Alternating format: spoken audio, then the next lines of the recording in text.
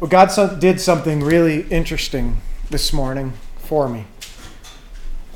I'm exhausted right now. We've had quite a difficult week. The past 2 days we spent doing our leadership weekend, training weekend, and all week I was spending time getting prepared for that, preparing teachings, just the logistics of it all.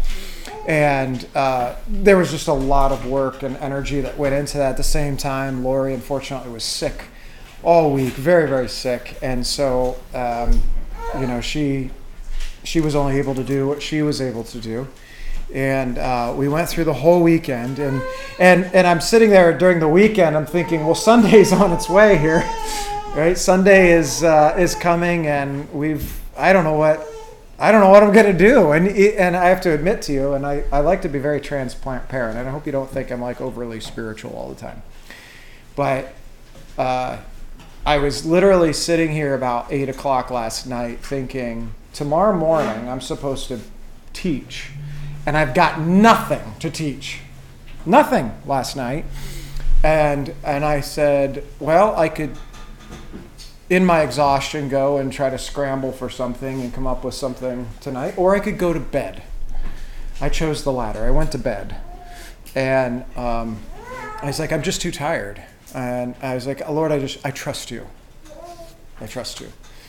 So I got up this morning, maybe about 6:30, 7 o'clock, and came down, and I sat in the chair, and thinking, man, what are we doing this morning, Lord? What are we going to do? And I was like, well, when you don't know what to do, you should fall back on your disciplines, spiritual disciplines. What are the spiritual disciplines? Well, we could talk. That's a teaching all of itself. But you pray, you open your Bible, and you begin to read. And that's what I did. I opened my Bible, and I began to read where I left off. Now, we have a reading plan at Way of Life that we post, and it's a simple New Testament chapter and an Old Testament chapter every day, and we go through the Old and New Testament. It's very simple. And I was a day behind in my reading plan because of the weekend. And so we were supposed to be today on chapter 16, but I was on chapter 15 because I was a day behind in the plan. And I looked down, I started to read, and I got from verse 1 to verse 8. In my reading, and all of a sudden the Lord said, you're not done talking about faith. So this is part 3 of Increase My Faith, which I had no intention in doing. But as I read this, the Lord just unfolded and downloaded. And it was easy. Isn't that beautiful? It was just easy. It wasn't hard. It's not hard to receive from God. We make it hard because we typically can't receive because our hands are so full of other things that we have to lay down first. But when you come to the Lord empty-handed, He can fill your hands pretty easily, can't He? So I want to turn there. You can turn your Bibles to John chapter 15. And as you're doing that, just as by way of a quick reminder, of what we've covered in our first 2 installments, I'll say, of the series Increase Our Faith. In the first week, we talked about Luke 17, 5 and 6, and that's been our key text throughout the series. The disciples came to Jesus and said, increase our faith, which was a great request. It was a wonderful thing. But the problem is that the disciples didn't understand what faith really meant, what it really was. And so Jesus responds and He says, if you simply have the faith of a mustard seed, you could say to this mulberry tree, get up and be planted in the sea, and it will obey you. Another instance, when he was talking about faith, he talked about you can speak to this mountain, be thou removed, or cast yourself into the sea, and it will do it. It will obey you. And so what he does is he corrects this idea that we have that if I have to experience something big and supernatural and massive in our lives, then I need big faith.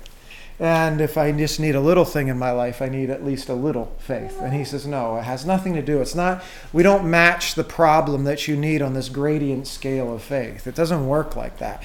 But then he goes on and he talks about if you're a servant, if you have a servant and he's out working in the field all day, when the servant comes in, you don't say to him as the master, you don't say to him, well, sit down, let me serve you dinner.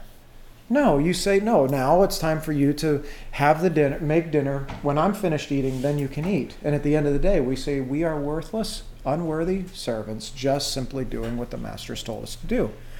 And he said all this in the context of faith. And with that, he began to put forward to us this idea that our faith is linked to this relationship between the master and the servant. Okay, this master, our faith increases as we are faithful to the master in what he desires for us to do. And God doesn't reward faith just, because he owes us something because we're doing what he told us to do. He doesn't have to thank us. But thanks be to God, he's a good master. And when we are faithful to him, he blesses us with more. And he does shower blessings on us. But we're not owed that. So then last week in our part 2 of increasing our faith, we talked about the parable of the talents. Right? And so the parable of the talents in Matthew chapter 25, verses 14 to 30, again, we focus on this master-servant relationship. And the servants were expected to take what the master gave them and multiply it and grow it. That was the expectation. And there were 2 good and faithful servants that were given more responsibility and greater tasks because they showed faithful to do the things that the Lord commanded them to do. But then there was one who did nothing. He took what the Lord gave him and he buried it. And he waited for him to return and he gave it back to him. And the Lord said, "You wicked and lazy servant." And he cast him out into outer darkness. So the word faithful, when he rewarded the good servants, he used the Greek word pistos, right, which is translated pistos, which is the faith. When he says increase our faith, and when Jesus says if you have faith of the mustard seed, that Greek word pistos, right? Well, the same word is used when he says good and faithful servant. It's the same word. You're a faithful servant. You're a faith servant. All right? Our faith and the increasing of our faith is tied to the faithfulness of your serving the master. It's actually kind of simple. But we think of it as, well, if I just read my Bible more and I pray more and I do these things, then I earn God to increase my faith. It's not actually like that. It's about obedience to the master. Your faith increases to your level of obedience to the master. And he says to those good and faithful servants, he said, because you were faithful in a little thing, and we know from the study it wasn't a little thing, it was a lot of money. I'm going to make you faithful over, I'm going to give you charge over greater things. If you want your faith, you want to do great things for God, you've got to do the little things first, faithfully. If you want to be blessed with this, right? So this is what this is what I believe Jesus was bringing to. And so I thought, well, we were done. That's it, Lord, right? No, it's never it. So as I woke up this morning and I read this, opened up to what was just in my reading plan of John 15, 1 through 8. Let's read it together real quickly. It says this, verse 1, I am the true vine, and my Father is the gardener. How many of you know where we're going with this, right? I mean, this is a pretty it's a pretty well-known passage of Scripture. Abiding in the vine. We talk about this a lot, this concept of abiding. But we're going to see what this has to do with the increasing of our faith. I am the true vine, and my Father is the gardener, or the vine dresser, a lot of translations say. Every branch that does not produce fruit, he removes, and he prunes every branch that produces fruit so that it will produce more fruit. You are already clean, but because of, verse 3. You are already clean because the word I have spoken to you. Remain in me, and I in you. Just as a branch is unable to produce fruit by itself unless it remains on the vine, neither can you unless you remain in me. I am the vine, you are the branches. The one who remains in me and I in him produces much fruit, because you can do nothing without me. If anyone does not remain in me, he is thrown aside like a branch and he withers. They gather them, throw them into the fire, and they are burned. If you remain in me and my words remain in you, ask whatever you want and it will be done for you. My Father is glorified by this, that you produce much fruit and prove to be my disciples. All right. Let's unpack this now. What in the world does this have to do with increasing our faith? Everything. Everything. So let's go back to verse 1, and I'm going to give us a little bit of context is important. First of all, who was Jesus speaking to here? He was speaking these words to his disciples, the 11, not the 12. These words were spoken before Gethsemane, but after the Last Supper, what we know is the Last Supper, and Judas has left the group because Jesus went to him and says, whatever you're going to do quickly. He gets up and he leaves. He's talking to the 11 apostles. So these are some, again, of the final words said to the apostles before his arrest, crucifixion, resurrection. Verse 1 says, I'm the true vine. Speaking to these apostles, they would have known this because he was speaking to Hebrews here. He was Israelites, right? The Old Testament uses this image of a vine a lot.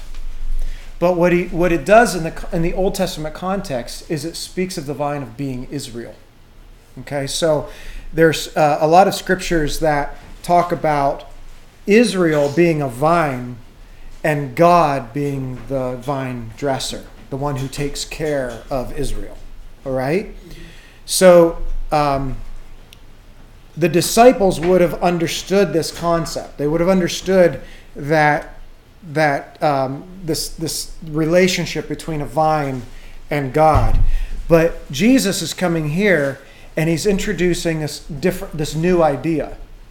He's saying that I am the vine. In fact, I am the true vine. He's taking them out of this idea of their ethnicity, their identity in their culture as being a race, and he's moving them into this concept that they are now part of a spiritual race, right? A spiritual people. And we know that Jesus is not limited to the Jews. He came from the Jews, right? But we as Gentiles, if we are Gentiles, non-Jews, we're grafted into the vine, right? And Paul talks a lot about this grafting in. So he took the model in which he stood up as the chosen people, the Israelites, being this vine. Out of this vine comes the Messiah. But now the Messiah becomes the vine. It's no longer the Jews, but now it's this Jesus. And that we have to be in him to be pruned and cared for by God the Father. Okay? So this is a heavy thing that he's laying on these Jews. And he says, I am the true vine of my Father. My Father. Not simply God, but the Father. Because Jesus is God. He's part of the triune, God the Father, God the Son, God the Holy Spirit. But specifically now, we see in Jesus, we have the Father as the gardener. We have, and we can kind of use your imagination, of course, Jesus being the vine and the Spirit being in us, right, is sort of the sap I like to think of the sap of the vine. The Spirit is what moves the nutrients of the presence of everything that Jesus provides for us. Is the Spirit moving within us and connecting us to Him in a very real way. Okay? And so this is an interesting picture that we can I think we can all have an easy time maybe thinking about how the Father, the Son, the Holy Spirit working together in us and through us. Amen? But then it goes on and he says this thing, every branch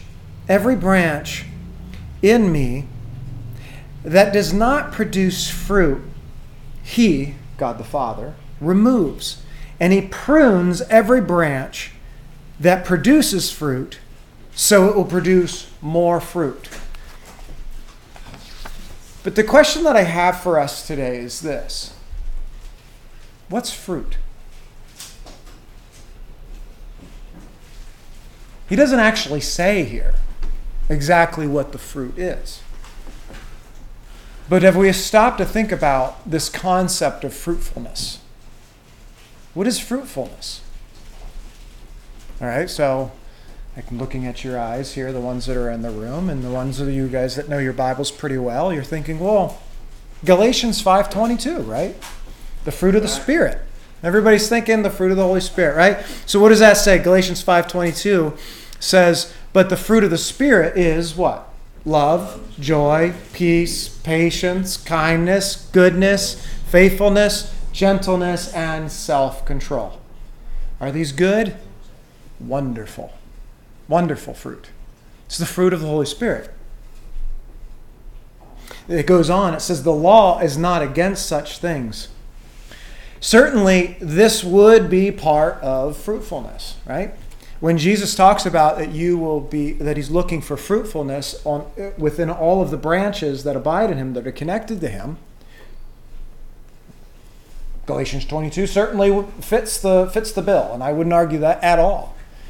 But is it only that? Is it only that? One thing I will call out about that is one of the words used in there in the fruits of the Holy Spirit is faithfulness. Pistos. Good and faithful servant, right? Increase our faith. Faithfulness is certainly in there. But is that only the fruitfulness he's talking about? I don't think so. I was meditating on this a little bit. Again, I got a download from the Lord, and it came to me, I never thought about it like this before, but if we compare this, what he's talking about, to the parable of the talents, plus the parable of the 4 soils, right, where we scatter seed, plus the Great Commission, and so on, fruitfulness is about taking what God gives you and making more of it. We're talking about reproduction, multiplication. Fruitfulness, what was the words that God spoke to Adam and Eve after He created Eve, took the rib from Adam, made for Eve for, what did He say? Be fruitful and multiply. Multiplication is the product of fruitfulness. Okay? It's what we receive reproduced, multiplied out. A male and a female creates another male or female.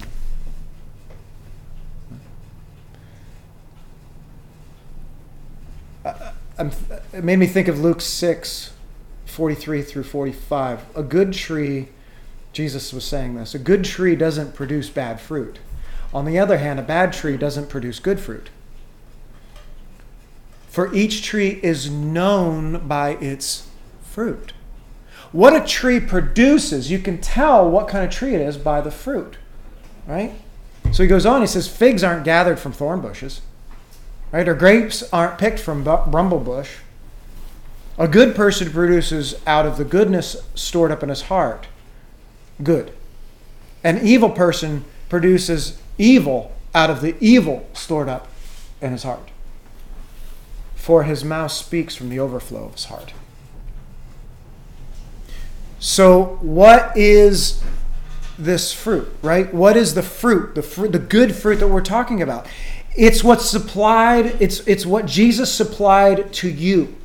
It's what he's offered to you. It's what he's deposited into you. It's the resources of Jesus and who he is. What does he give us? He gives us salvation. He gives us deliverance. He gives us healing, right? He has made you a disciple, and he has given us and you the responsibility of also making disciples of others.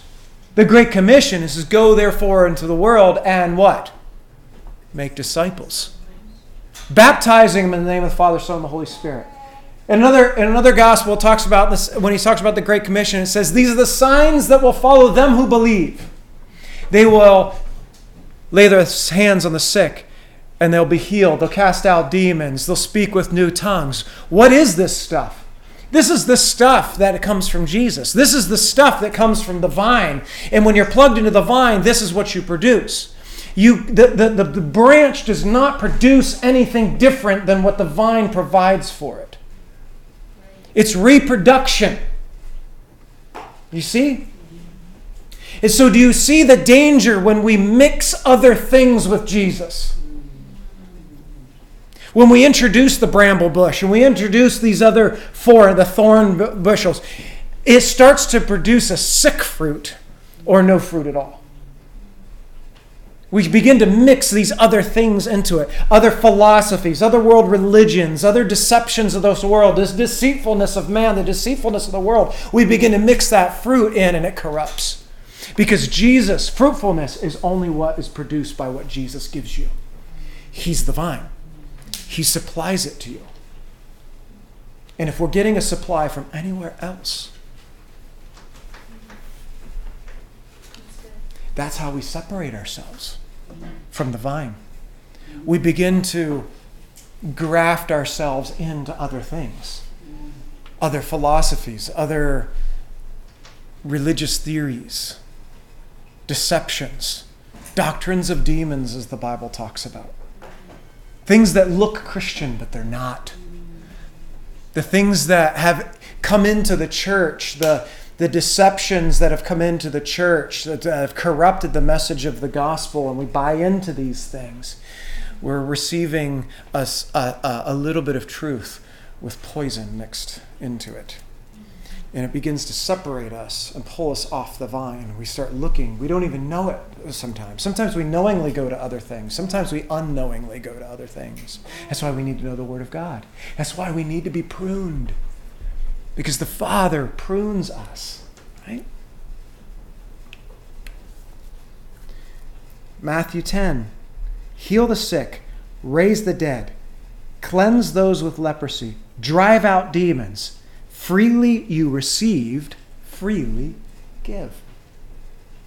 That's the model that Jesus, that's what he spoke to the disciples when he sent them out.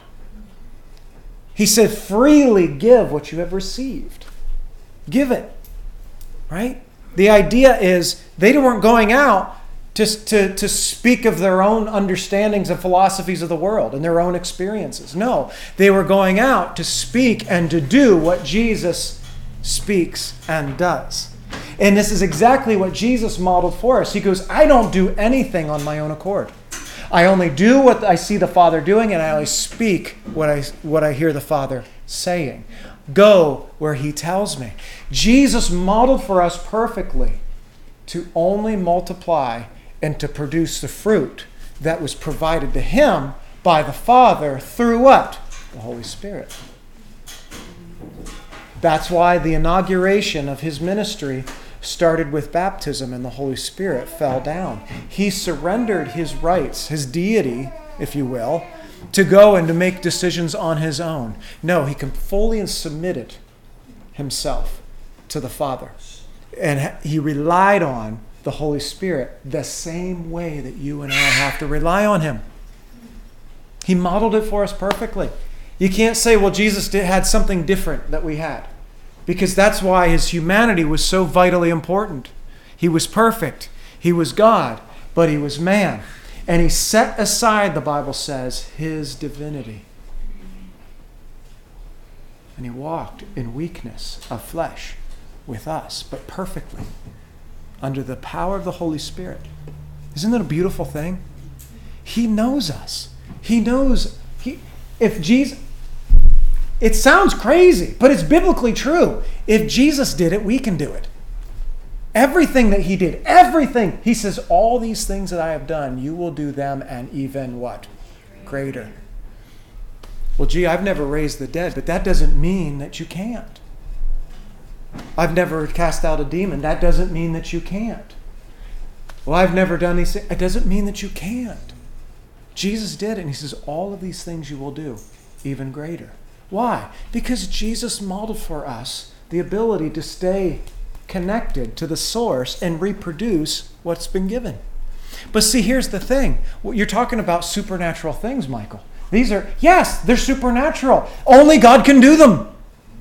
The fruit that he is asking you or commanding you to be fruitful in has to come from him. Because if you can do it in your own ability, your own strength, then you don't need the vine. He tells us to do he adds his super to our natural. That's the point. He takes these imperfect vessels and he deposits his power, the power that can change the laws of physics and bend the laws of biology if necessary, to make us, to cause us to do the things that he has done. Amen. That's fruitfulness. It's reproducing what you have received, what is available within the vine. That is what he's trying to do for us. If you are in him, because he says this, if everyone is in him, right? If you are in him, you are expected to reproduce what he has done in you. Expected. It's the expectation, right? That's what we learned from the parable of the talents. When he gave the 5 to the one, the 2 to the one, and the 1 to the one, the expectation was, I have given you material. In that case, and finances. I'm expecting you to increase finances. He wasn't looking for them to increase other things. They were expected to increase and multiply what they were given.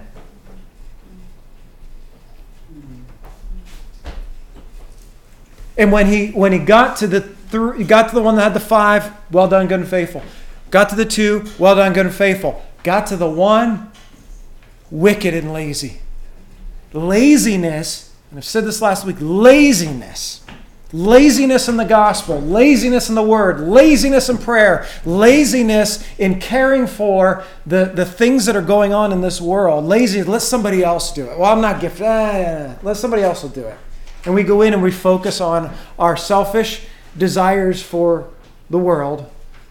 As I always say, right? Little pink houses, white picket fence, and 2.5 children. We want the American dream. And then I'll be happy in my life. But God, it's not that those things are bad. He'll give those things to you along the way, but maybe he won't. But the idea is that's not why you're here. That's not why you're living. That's not why you're in the body of Christ. The ungodly go after those things, the Bible says. They seek riches. They seek those things, right? But you're different. You seek first the kingdom of God and his righteousness, and then all those things will be added to you. He'll take care of them. But it's seeking the kingdom of God. What is seeking the kingdom of God? I want to be fruitful in what God provides. I want to be fruitful in what he has commanded me to do. I want to take what he has given me and multiply it. Increase it. That's the command. And that's what he's saying here to these guys. If you are in him, you are expected to produce what he has done in you. Right? But he also says then, if you don't reproduce, you're removed. There's a penalty. There's a judgment. Now, we can get really deep in what do you mean about, are they really in Christ? Are you really not? I'm not going to go into that. Don't get into try to find some theological loophole here. And then build a whole denomination based on predestination or free will or blah, blah, blah, and all that kind of stuff that people fight over stupidly. Missing the point. You're missing the point. Don't get into all those kinds of conversations. Be about the Father's business, and he'll take care of all of that stuff. Be about making disciples, and don't worry about if they're predestined or not. Just make disciples, okay? Right? Don't worry about can you lose your salvation or not. Just get so close to Jesus that it doesn't matter. Right?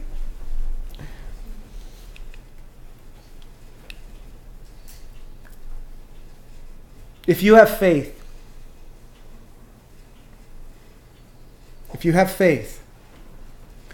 the fruit is the result.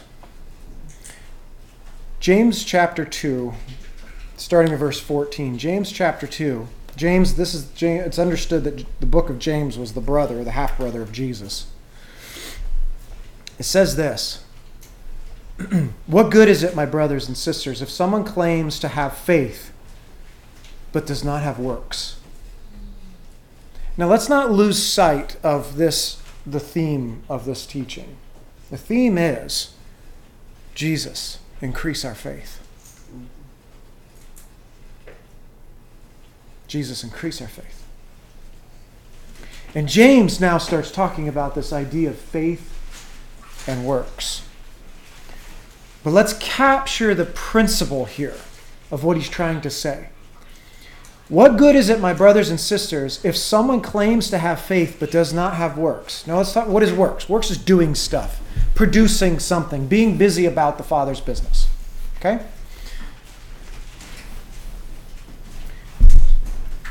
Can such faith save him? Can such faith save him? All right. I'm going to read this one more time. I want you to capture it. What good is it, my brothers, if someone claims to have faith but does not have works? Can that kind of faith, having faith but not doing works, is that saving faith? Is that abiding faith? Is that faith plugged into the vine? That's what he's asking here. If a brother or sister is without clothes and lacks daily food, so we're talking about a practical thing. If you know somebody that's hungry, they don't have money for food, they don't have money for clothing, and you know about it. And one of you, verse 16, one of you says to him, go in peace, stay warm, and be well fed. But you don't give them what the body needs, what good is it?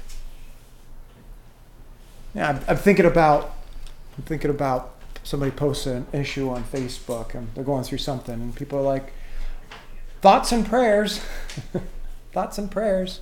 Be blessed in this challenging time, right? You get the idea. Like, and that's been a thing on Facebook. Like, what does that mean? Are you doing something to help this person? And I'm not saying that everything you see on Facebook you've got to run to action, right? Because you'll burn yourself out. You got right. But you get the idea is like it's not just enough. What he's saying here is not just enough to say I wish you well. I'm sorry about your circumstances, right? Have faith, brother. Have faith, sister. No, he said put it to action. Do something, right? But if you don't actually do something, what good is it? In the same way, faith, if it does not have works, it's dead.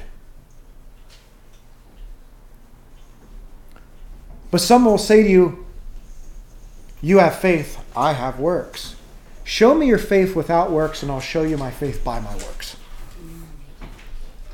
What he's saying here is that it's not a matter of having faith or works.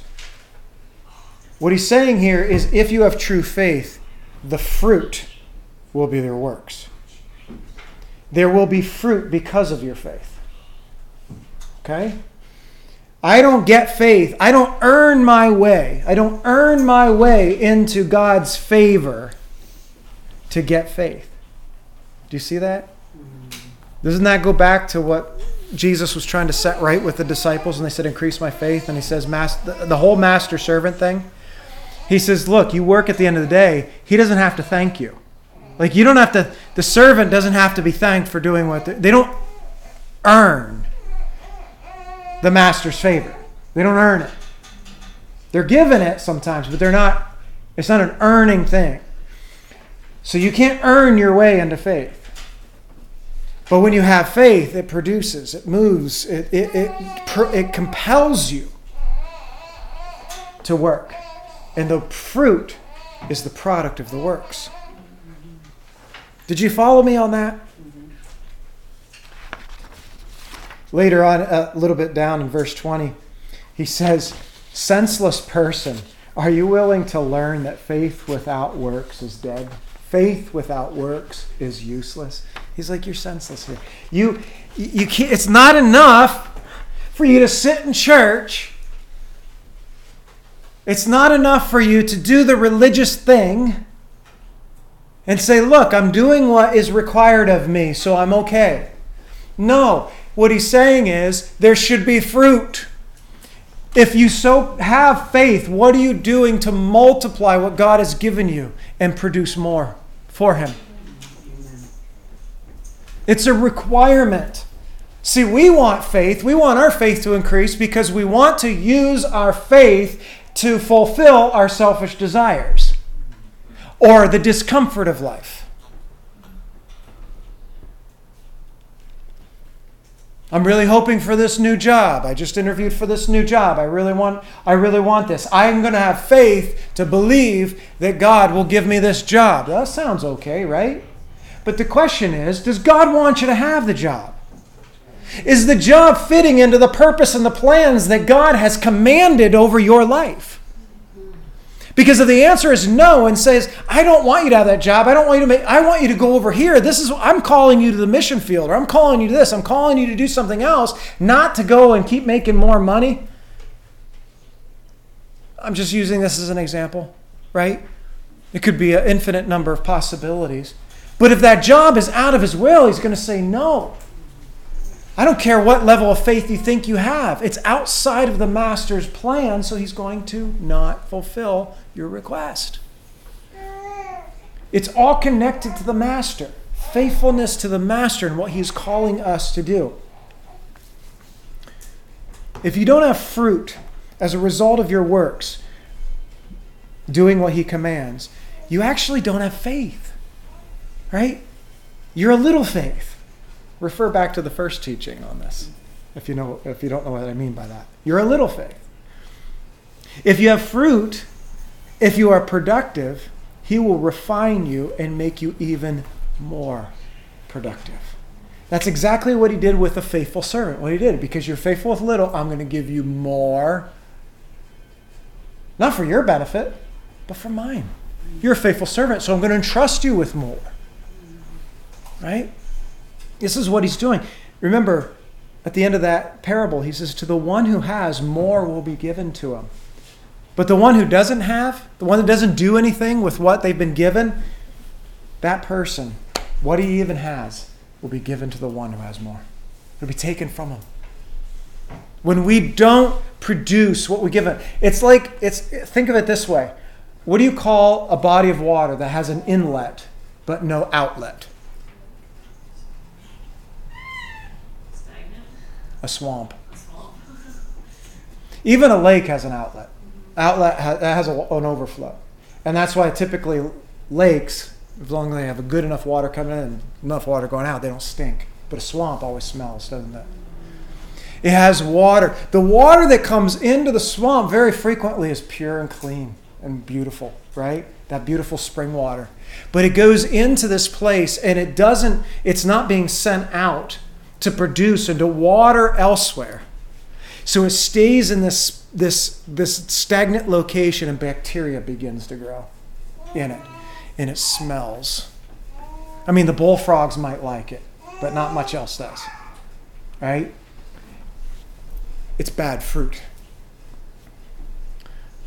It's no fruit. No fruit is bad fruit. I want to quickly wrap up here. There's a lot more in here, and there's a lot more we can say, but I feel like that's the main thing that we need to get a hold of in this idea of faith, is that there is an expectation for fruitfulness. Verse 3 says, "You are already clean because of the word I have spoken to you." Now, you know the scripture says that faith comes by hearing, and hearing the word of God, right? The word purifies us. It makes us more fruitful. You say, well, gee, I'm doing the work of the Lord. I have some fruit in my life and I want more. That's a good thing. If that desire is in you, the Bible says here, Jesus is saying here, the Father will come and he'll prune you to make you more fruitful, right? So how does he make you more fruitful in that process, right? He says by the word. He's saying, now look, you're in me, you're clean because of my word. Remember, he's talking about the disciples. I've been teaching you and you've received these things and you've been fruitful. You have gone out when he sent out. And they did. Remember, they came back and they said, wow, Lord, even the devils are subject to us in your name. So they were being fruitful. They had a limited amount of fruit, but they didn't have all the fruit that they were called to do, right? And remember this, 2 Timothy 3:16. It says all scripture is God-breathed. The word of God is God-breathed, right? And it's profitable for teaching, for rebuking, for correcting, and for training in righteousness. The word of God is the pruning. It prunes us. It makes us more fruitful. It should be. The word of God is not there to make you feel good all the time. I'm sorry, it's not. The word of God is also there to cut. It's supposed to tell you you're off track. You're feeding from another vine. You're deceived. Your fruit is sick. It's not producing enough. And you need to get back into, this is how you abide in me. And these are the things that I want you to do. This is how you reproduce. All of that is in there. But it says it's profitable for rebuking, correcting, and training in righteousness, so that the man of God, you and I, right, may be complete, equipped for every good work. We gotta, everything, all the supply that is available in Jesus, we're properly using it. All the supply that is available through the indwelling Holy Spirit within us, we understand what he's doing. We discern his voice. We know when we're being deceived and when we know and when we're on point. And we become fruitful, complete. We're equipped for everything in every circumstance. We know how to produce good fruit. We know how. There's a training in it. It just doesn't happen by osmosis, right? It doesn't be like, if I'm just near the Bible, I'll somehow get it. Or I'm just near other Christians, so I'll somehow get it. No, those help, right? Always having the Bible with you and being around Christians, yes, that's very helpful in us. And that is a part, God will use those things, but it's being actively learning, actively putting to practice, actively being a part of the body of Christ, right?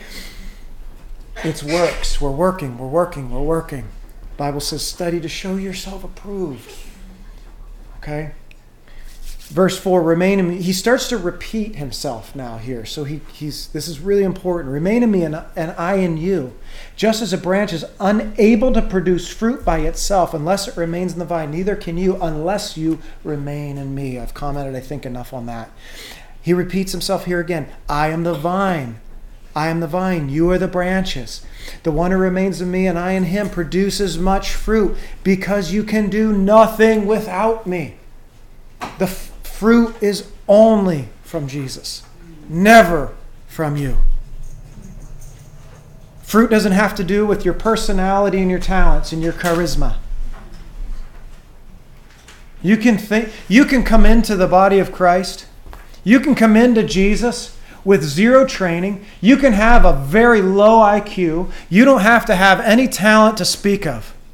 And if you tap into Jesus, you can produce mighty powerful fruit that will put the mature, quote unquote, in Christ to shame.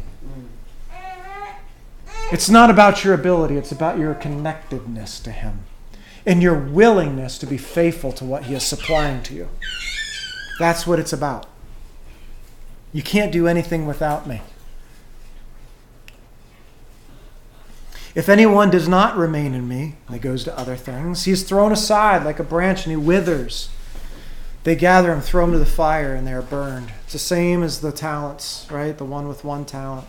He was cast out into outer darkness.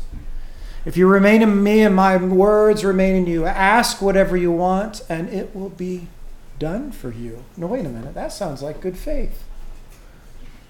Ask whatever you want. I mean, that's what we envision, doesn't it? Isn't that what we say? Hey, when the disciples came to Jesus, hey, increase our faith. They were envisioning being able to ask and do whatever they wanted, and it's just done. Come on, isn't that what we think? Oh, yeah. Well, you know what? That is good faith. That is strong faith. But through faithfulness to the Master and His plans. That is the proof. But the journey that you go to get there is not the journey that we think we're going to take when we increase our faith. The journey of great faith comes through great submission. The journey to great faith and doing great exploits in God and seeing these glorious things and magnificent things happening in your life that other people look at you in awe and they're like, oh, I wish I had your faith. It came through death and sacrifice. Dying to yourself. Dying to your flesh. Laying aside all of your selfish ambitions and dreams and goals and picking up your Master's. Always, every day, like Paul says, crucifying self. Crucifying.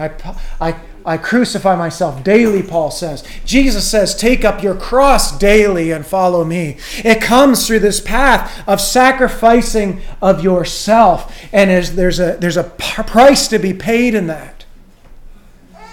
Why? Because I want to please the Master, even if He doesn't bless me.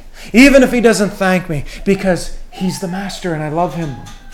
I committed my life. He has done so much for me to include me in His house. And I'm going to serve Him faithfully. I'm always going to put His needs first. I'm always going to put His desires first. I'm always going to put His wants first. If I come to Him and He says something to me that I don't really like, I'm going to submit to it because I know there's truth in it. And I know there's love and I need to change, not try to change Him.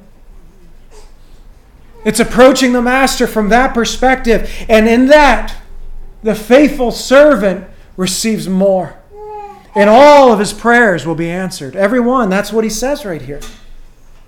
That's what he says. Ask whatever you want and it'll be done for you. If you remain in me and my words remain in you. They're always there. They're in your core.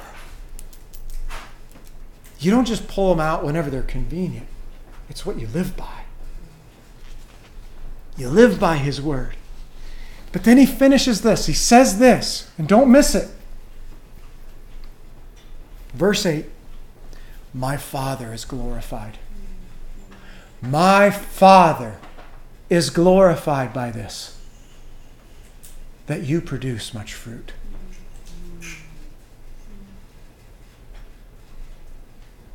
My Father is glorified. The Father, God the Father, receives glory when you are fruitful.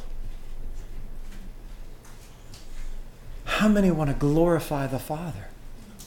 I'm sorry, folks, that's not done by lifting your hands once a week for the worship time.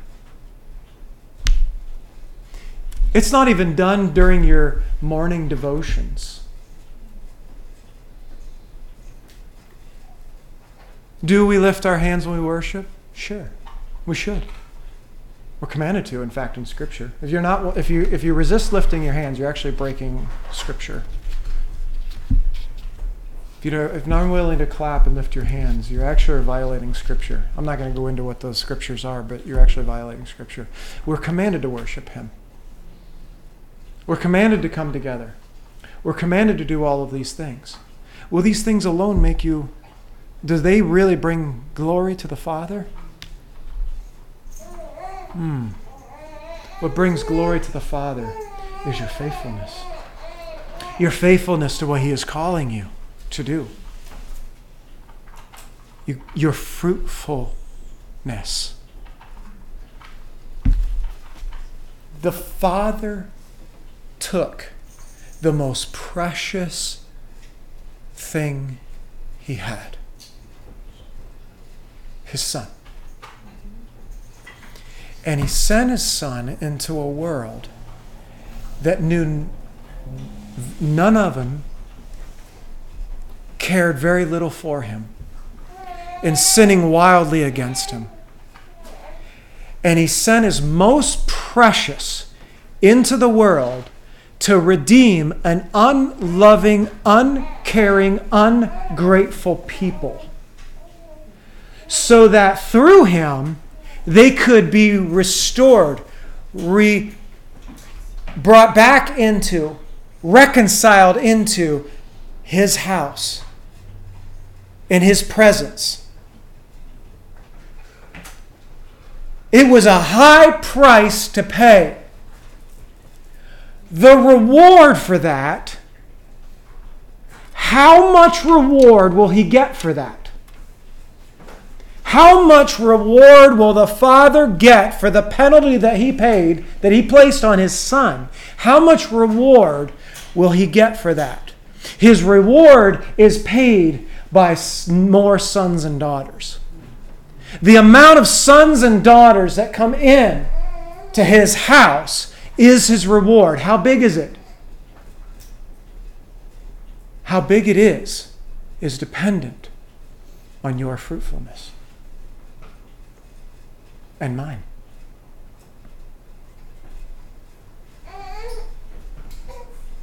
It's dependent on our faithfulness to do what he requires for us to do, to reproduce and make disciples, to bring more sons and daughters into the faith.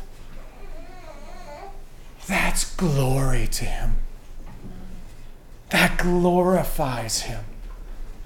Can we give him the most glory and the greatest possible reward for his sacrifice? Is that not the heart of a faithful servant? Does that not get to the core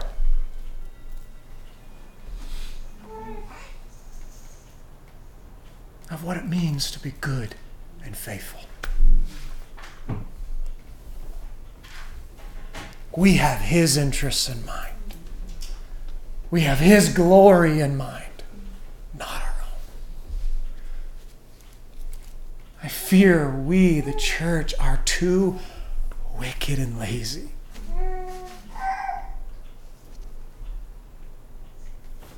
My Father is glorified by this, that you produce much fruit and you prove to be my disciple. Fruitfulness is proof. That's what he's calling us to. You want faith?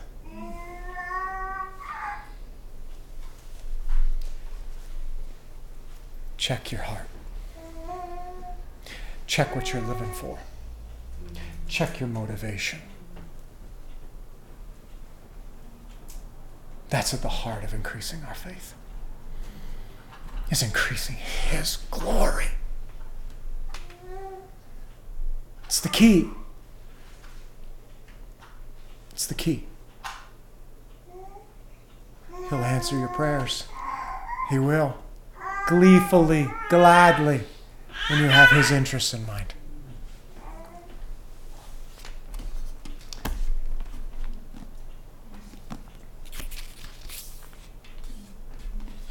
As the Father prayed to Jesus for the healing of his Son, Lord, I believe. Help me in my unbelief. And that's where we are, aren't we? We have faith, but help us in our faithlessness. Father, I pray that you would increase our faith. Our request to you, Lord, is the same as what the disciples requested of you, to increase our faith. But Lord, take us through. Take us through the journey to know what it means to be a good and faithful servant, to desire the glory of our Father, to be expanded, and the reward of the sacrifice of Christ to grow. And so that, and when it's all done, at the end of the day, we say, Lord, we are just unworthy servants, desiring to see you glorified.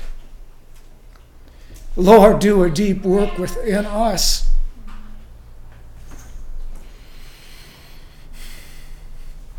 There's a reason why you said the gate is narrow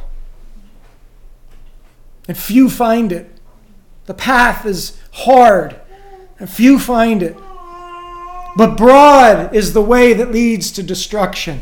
Lord, this life that you have called us to is not easy because it requires us to walk away from everything that is self, that is selfish.